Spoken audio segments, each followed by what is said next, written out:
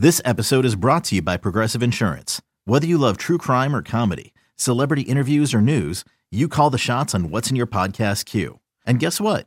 Now you can call them on your auto insurance too with the Name Your Price tool from Progressive. It works just the way it sounds. You tell Progressive how much you want to pay for car insurance, and they'll show you coverage options that fit your budget. Get your quote today at Progressive.com to join the over 28 million drivers who trust Progressive. Progressive Casualty Insurance Company and Affiliates. Price and coverage match limited by state law. You could spend the weekend doing the same old whatever, or you could conquer the weekend in the all-new Hyundai Santa Fe. Visit HyundaiUSA.com for more details. Hyundai, there's joy in every journey. Get to Bets of Steel coming up in a few moments. But right now, Santa's got to tell us how to bet the national championship market in college football, where don't look now. But the team that Santa's liked all season, now the favorite for the first time in the betting market to win the Natty in this edition, guys, of LOCKMAS. College football is the best time of the year. The fight songs. Announcers going crazy. McLean! He's still on his feet! Oh my goodness! It's gone! Unbelievable! The roar of the crowd. But for Nick and Ken, college football only sounds like one thing. It's LOCKMAS time on You Better You Bet.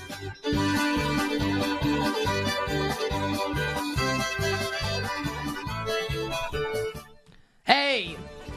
All right, Santa, let's talk national championship right now in college football, where Michigan, now the favorite at BetMGM, plus 225, Georgia, plus 275, Ohio State, after their win against Penn State, at 7-1, Florida State, plus 750, Washington, who survives the game this weekend, but does win, Washington, 13-1, Alabama, big second-half comeback against Tennessee, hashtag needed it, love it, Alabama, 14-1, so too is Oklahoma, who survives and beats UCF. I have drawn the line there, so Ken, your thoughts on national title and any other schools that I did not mention that you think are noteworthy? No, there aren't any. Same opinion as before to start out with, that I think Michigan's the most likely team to win. The market is very strongly starting to reflect that, and not just that Michigan's the most likely team to win. It'll be interesting if this holds up when the quality of competition gets better. Penn State in a couple of weeks, Ohio State end of the season, a historically good team, Michigan. And I know you're gonna say, well, the schedule, and you're right, but a lot of teams play easy schedules, and a lot of teams aren't historically good, and they are. So I'm going to keep saying that until they're not historically good. And maybe that's when they play Penn State, and Penn State's defense is really good, and it stops being like that. Historically good. That's what they are right now. And they should be rated like it, and they're starting to be rated like it, which is great. Also, their quarterback is now the favorite to win the Heisman. We'll do that tomorrow. If Michigan's going to be historically good, guess who's going to win the Heisman? Their quarterback. Would be a really good way to think about it if you think they are going to be historically good at the end of the year. Also, they haven't played Penn State and Ohio State, which are the two biggest games of the season that haven't happened yet in any conference. So just cool. Yeah, he should be the favorite. We were out talking about this last week. It just happened too fast. He just became the favorite too fast. We were trying to beat Penix. We were trying to beat him in 2 weeks. That didn't take that long, apparently, for someone else, like the guy who's probably going to win, to emerge. And we'll see what happens. Doesn't mean McCarthy has to win, just that, I think everyone's starting to pick up on they're probably going to go 12-0, 13-0, and he's their quarterback and he's really good. So anyway, that's where we are with that. The other team whose fortunes changed pretty dramatically, honestly, and we'll see what happens with other teams taking losses at the end of the year. The current discussion among people who are who's going to make the playoff, Herb Street chimed in on this. A couple people had hypotheticals.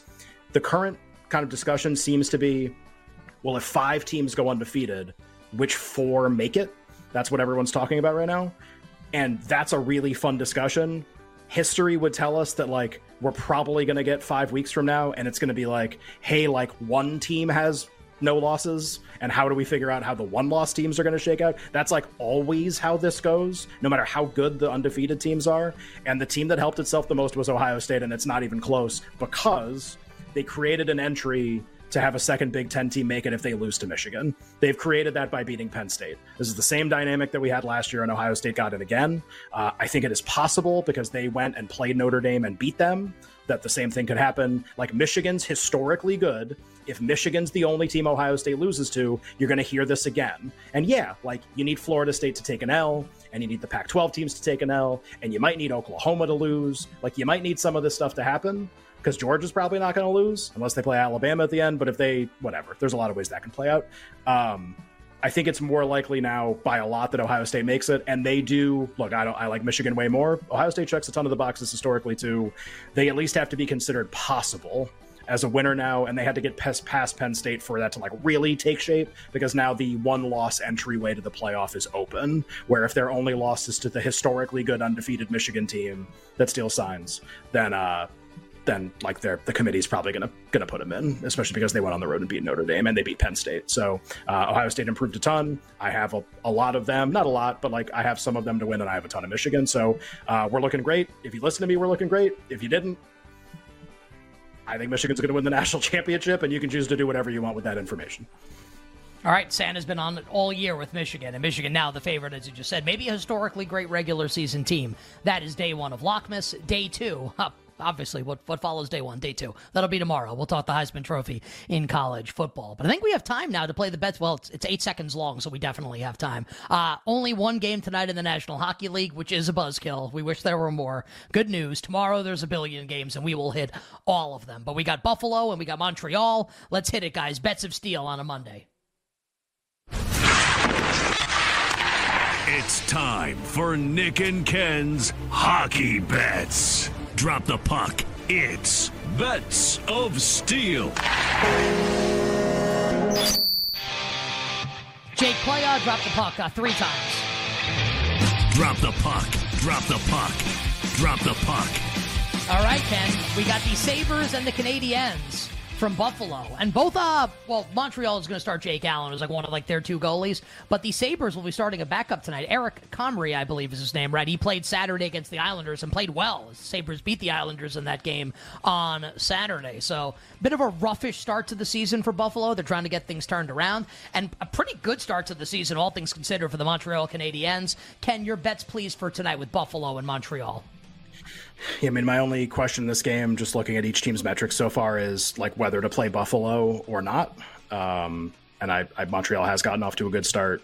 Buffalo's underlying metrics are still really good. They just haven't played very well. At some point, they'll wake up and we'll want to play on them. I don't know if it starts tonight.